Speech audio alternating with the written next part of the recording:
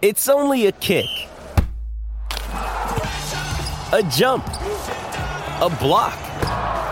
It's only a serve. It's only a tackle, a run. It's only for the fans. After all, it's only pressure. You got this. Adidas. 630 CHED Inside Sports with Reed Wilkins. Weekdays at 6 on 630 CHED.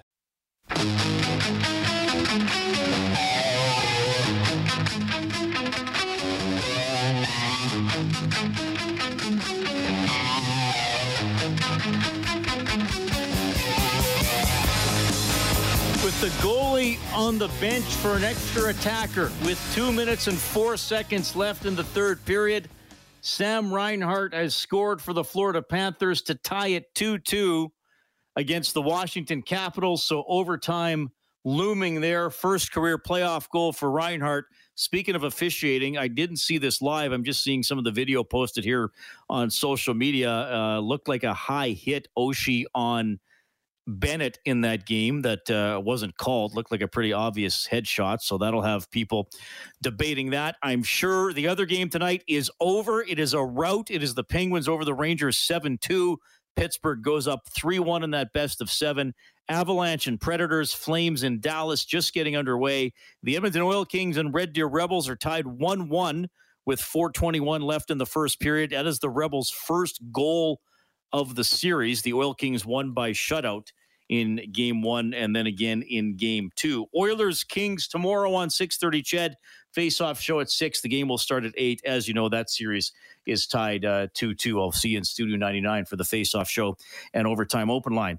Well, every series yesterday, so the games that are being played on the even-numbered days are now tied 2-2, including the Maple Leafs and the Lightning, which is a compelling matchup for a variety of reasons. To discuss that, from Leafs Lunch, Sportsnet 590, The Fan in Toronto, friend of the program, Gord Stellick, is checking in. Gord, thanks for coming on, man. How are you doing?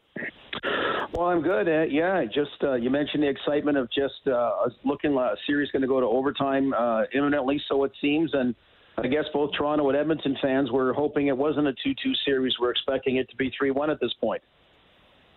Okay, so last night I'm at Rogers Place getting ready for my face-off show. So I put the TV on and I'm making notes. So I'm more listening to the game and watching than watching. And the first 8 minutes, all I'm hearing is lightning score. Like, what happened early in that game? Could have been a worse script as far as, especially after the type of win the Leafs had on Friday, just hanging in there and beating the Lightning. And I felt, from a Leaf point of view, quite good about last night's game. I mean, give the Tampa Bay Lightning all kinds of credit. They just, came out guns a-blazing. They are the two-time defending Stanley Cup champions. I know the question was put to Sheldon Keefe about starting his number 3 defense pair, which includes Justin Hall, who probably is the one guy that struggled a lot throughout the season and, was a healthy scratch for a couple of playoff games. And he was a guy, committed the faux pas that led to the first Tampa Bay goal. Tampa Bay scores on the first goal. And then it was one of those games, Reed, just, a disappointing lack of pushback from the Maple Leafs, a lot of brain cramps. And what you'd seen for the bulk of the 3 games from them, which is extremely positive, you really didn't see it all. I know later on they made it a little bit more respectable with some goals, but yeah, one of those from the word go that just inexplicably, and one that you look back at probably that first 5 minutes, if Tampa Bay is to win this series, as very likely the turning point in this series. Well, similar to what happened to the Oilers, and I was discussing earlier is, first of all, I give the Kings credit. I think we got to give the Lightning credit. But there's a killer instinct that is required in playoffs. And Gord, I want to get your perspective on this because, you've been a broadcaster, you've managed teams, you've talked to players and coaches all your adult life, so you'll have an understanding of this. Is learning to deal with success almost as important as learning to deal with failure? You know where I'm going with this? Yeah, and I mean, for people that are older, the New York Islanders were an example of that before they won 4 Stanley Cups. I don't know how many bitter playoff disappointments. I'd say about 3 they had before they went on that tear. But at Reed, at some point, it becomes a cop-out. And probably the Oilers have not been in as many playoffs as the Leafs, but probably both teams are so similar about their lack of success overall in playoff hockey. So the last 9 opportunities the Maple Leafs have had a 1-goal lead in the series. 8 of the 9 times they've not seized that moment to go up by 2 and take control of the series. And the only one of those 9 times that they did was when they screwed it up and blew it last year. They got a 3-1 lead against Montreal, and then they lost the series in 7. So, at some point in the Leafs case, whether it's Matthews, Marner, all the guys, all the core of the team that's been together for so long, it's right now, the learning curve has you repeating the year, okay, before it's about your learning and you move on to the next phase. I don't know what it's like in Edmonton, but no, we're not. Even though, I know people like I know quickly it said that, oh my goodness, what a terrible draw to get in the first round, the 2-time defending Stanley Cup champions. Well, your draw the previous 2 years was Columbus 2 years ago and Montreal last year, that you really should have been the favorite. And hey, this year, the Tampa Bay Lightning, they lost a lot of players. It's difficult to win 3 cups in a row, what it takes. They've got to be tired to a degree. One positive out of this series is Vasilevsky's looked not sensational, which is great because he's a goaltender that can steal a series, which is good news for the Leafs. So yeah, I think it's true about being part of the learning curve, but that part of it's over for Toronto Maple Leaf fans. Yeah, well, and I'm wondering if it's, over to here. I mean, there's a point where you just got to execute, right? I mean, you can't keep making a bogey when you need a par and say, well, it was a really hard hole, like that. That's good analogy. You got to make those pars. Yeah. So I'll ask you to expand on something you said about the goaltending, and I'll kind of frame it this way for you. When we did all our picks, all us guys here that cover the Oilers on Ched, we did our picks on Stauffer's show, and I picked the Lightning in 7, and I said I think the Leafs are really good. I'm not going to buy into this that they're going to crumble or anything like that, but I think that the best defenseman in the series and the best goaltender in the series both play for the Tampa Bay Lightning. But how would you sum up the goaltending matchup so far? Well, Jack Campbell's been equal to the task. Like, he made a save on Friday that Freddie Anderson never made. Because Freddie Anderson had been a great regular season goaltender and just been an ordinary playoff goaltender for the Leafs. So when Leafs were up 3-0 against Tampa Bay, then it was 3-2, and Tampa Bay was coming all guns blazing, and he made a big save, and a very timely big save. So, Jack Campbell has given you good enough goaltending to win it. Again, the whole sensational goaltending about someone that flat out steals the series based on goaltending. So far, you're not getting that in either case. That was a fear, to your point about Vasilevsky, that he is one of those guys that could do it. I know the Leafs had one game against Tampa Bay during the regular season. They scored 6 against them. So that was good just to kind of, be able to do that because he's killed them. They're in the same division, and I know divisions got moved around with COVID, but, he's a guy that's done that to many teams, including the Leafs. So that hasn't been a factor. Poor goaltending hasn't been a problem, but no goaltender's been out there, stealing games. Probably if there was a game that the goaltender was the biggest difference was Jack Campbell in Game 3. Okay. Yeah, interesting series to watch. Obviously, I focus a lot on the Canadian teams. Flames and Stars are coming up later on tonight, and we got the Oilers here. I know it's late there. I mean, some of these start times are crazy. Have you had time to watch a lot of either the Oilers or the Flames? Yeah. Just making a point whether you watch some live or PVR, and it's and to have a sense of normalcy, particularly in the Canadian-based arenas with fans there, because that hasn't happened for a couple of years. So to see us in Canada get that home ice advantage, or hopefully advantage, but just that home ice factor. So it's been great. So I've watched a lot of the hockey, and certainly, the Oilers series to win like they did on Friday. I thought they had the Kings down on the rope, and the Kings fought back. And the Calgary-Dallas series right now, to me, is the biggest surprise. This one that just got tied up by Florida, maybe he's up there if Washington were to take a 3-1 lead. But I've loved watching the hockey.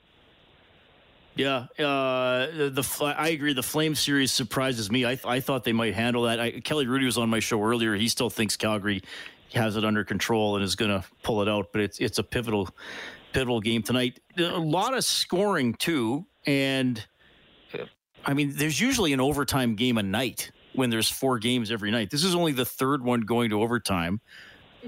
Like, is it just the power plays? Is it the higher caliber offense that we've seen more games decided by 3 or 4 goals here? And you mentioned the Oilers had the 2 blowout wins. Yeah, Reed, I'm trying to think how many years it was. Like Coley Campbell was on with me about 2 weeks ago, and one of the things I brought up about people, the perception, how things are called differently in the playoffs, and he quickly jumped on board that no, actually the last whatever it's been 4 or 5 years.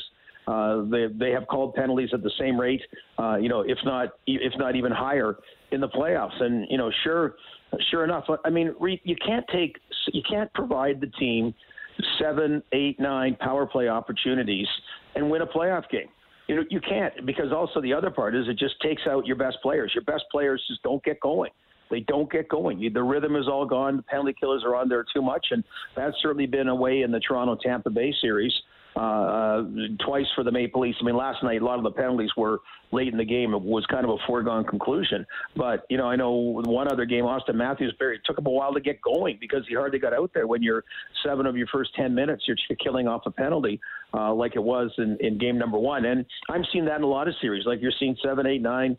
Rod Brindamore, he was upset about a goal challenge that didn't work, but then he said later, we can't take that many penalties. So I think that may be the biggest part, because you're right. Usually, generally, there's a lot more playoffs, and I know we have one now tonight, as you mentioned. But yeah, it kind of becomes the bane of your existence when you're watching a bunch of playoff games, and when it's late at night, is oh my God, like the Rangers Penguins, if they're going to keep having triple overtimes, double and triple overtimes. But yeah, it's certainly been down. Yeah, all right. And they're just showing this hit, Oshie, on that was Bennett, right? Yeah, Bennett. Yeah, that was right. High hit, and then Washington scored. Yeah. What's going to happen here, do you think? Goal. Well, it's imagine the magnitude of it. If it becomes the goal that Washington wins the series on, and they still could do that, win this game tonight, doesn't mean they win the series, but take what you think is a 3-1 lead that they won't roll. So that, I mean, the one part about it was it in the case of Bennett, he kind of bobbled the puck a bit. There was it wasn't like Oshie was skating down targeting him. It was kind of like he bobbled the puck, did have his head down as he bobbled the puck, but so it wasn't the predatory kind of hit in that manner, but it comes down to the principal point of contact and how they read that. And yeah, it's one that's going to be looked at. But it's like I said, it's not one I look at and say, oh my God, what a horrific Rafi Torres type dirty play. I use Torres as an example just because of the hit that got missed that he did all those years ago. Yeah. All right, Gort, thanks for doing this. I know it's obviously later out there for you in Toronto, and I know you work throughout the day, so I do appreciate you hopping on. I always love our chats. That's a compelling series. Of course, we got one going on here. I'm sure we'll talk again soon. I really appreciate it. Sounds good, Reed. You take care. That is Gort Stellick checking in from Leafs Lunch and Leafs Hockey on Sportsnet 590, The Fan in Toronto. They, like the Oilers, in a 2-2 tie in their series. Flames and Stars are underway, just getting underway. Avalanche and Predators just getting underway, and Panthers and Capitals going to overtime, tied 2-2. We'll call a quick timeout. It's Inside Sports on Ched.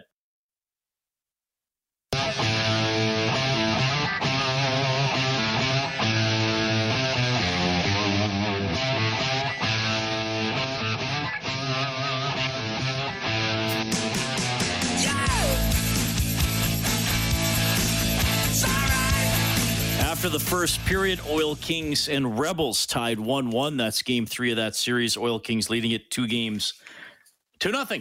Panthers and Capitals are about to start overtime. 780-496-0063. What do you have for me, Kellen? We got text messages for you talking about your discussion earlier about the officiating and all of the great ideas he had here. We got one from Ricky talking about basically saying that he agrees with you, Reed. For example, the Lucic play where he clipped the Stars goalie's leg, that was just outside the crease. Coach Bonus challenged but lost. The goal was deemed to be good. The refs should have explained the call better, especially being in Dallas, instead of just saying there was no goalie interference. Explain why, that the contact was outside the crease. And that's from Ricky. Okay, fair enough.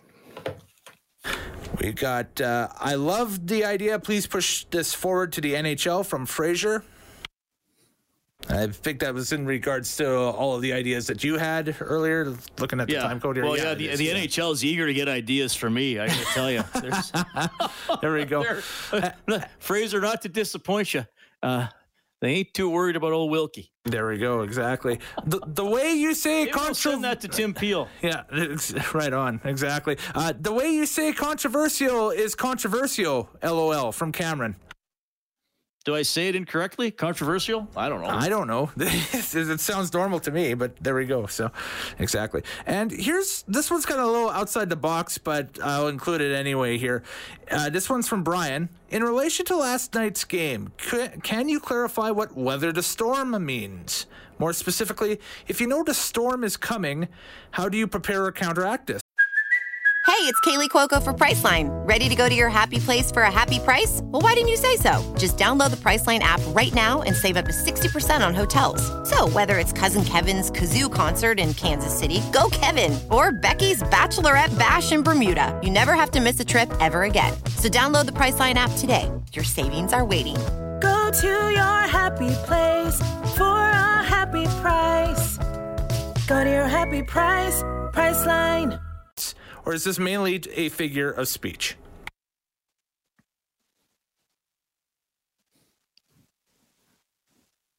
Yeah, there was not an actual storm inside the arena. No, unless you go to Carolina and play the Hurricanes, then they are. Yes, their team is a storm. So there we go. Well, I was not expecting a message along those lines, but whether the storm is a figure of speech, for sure.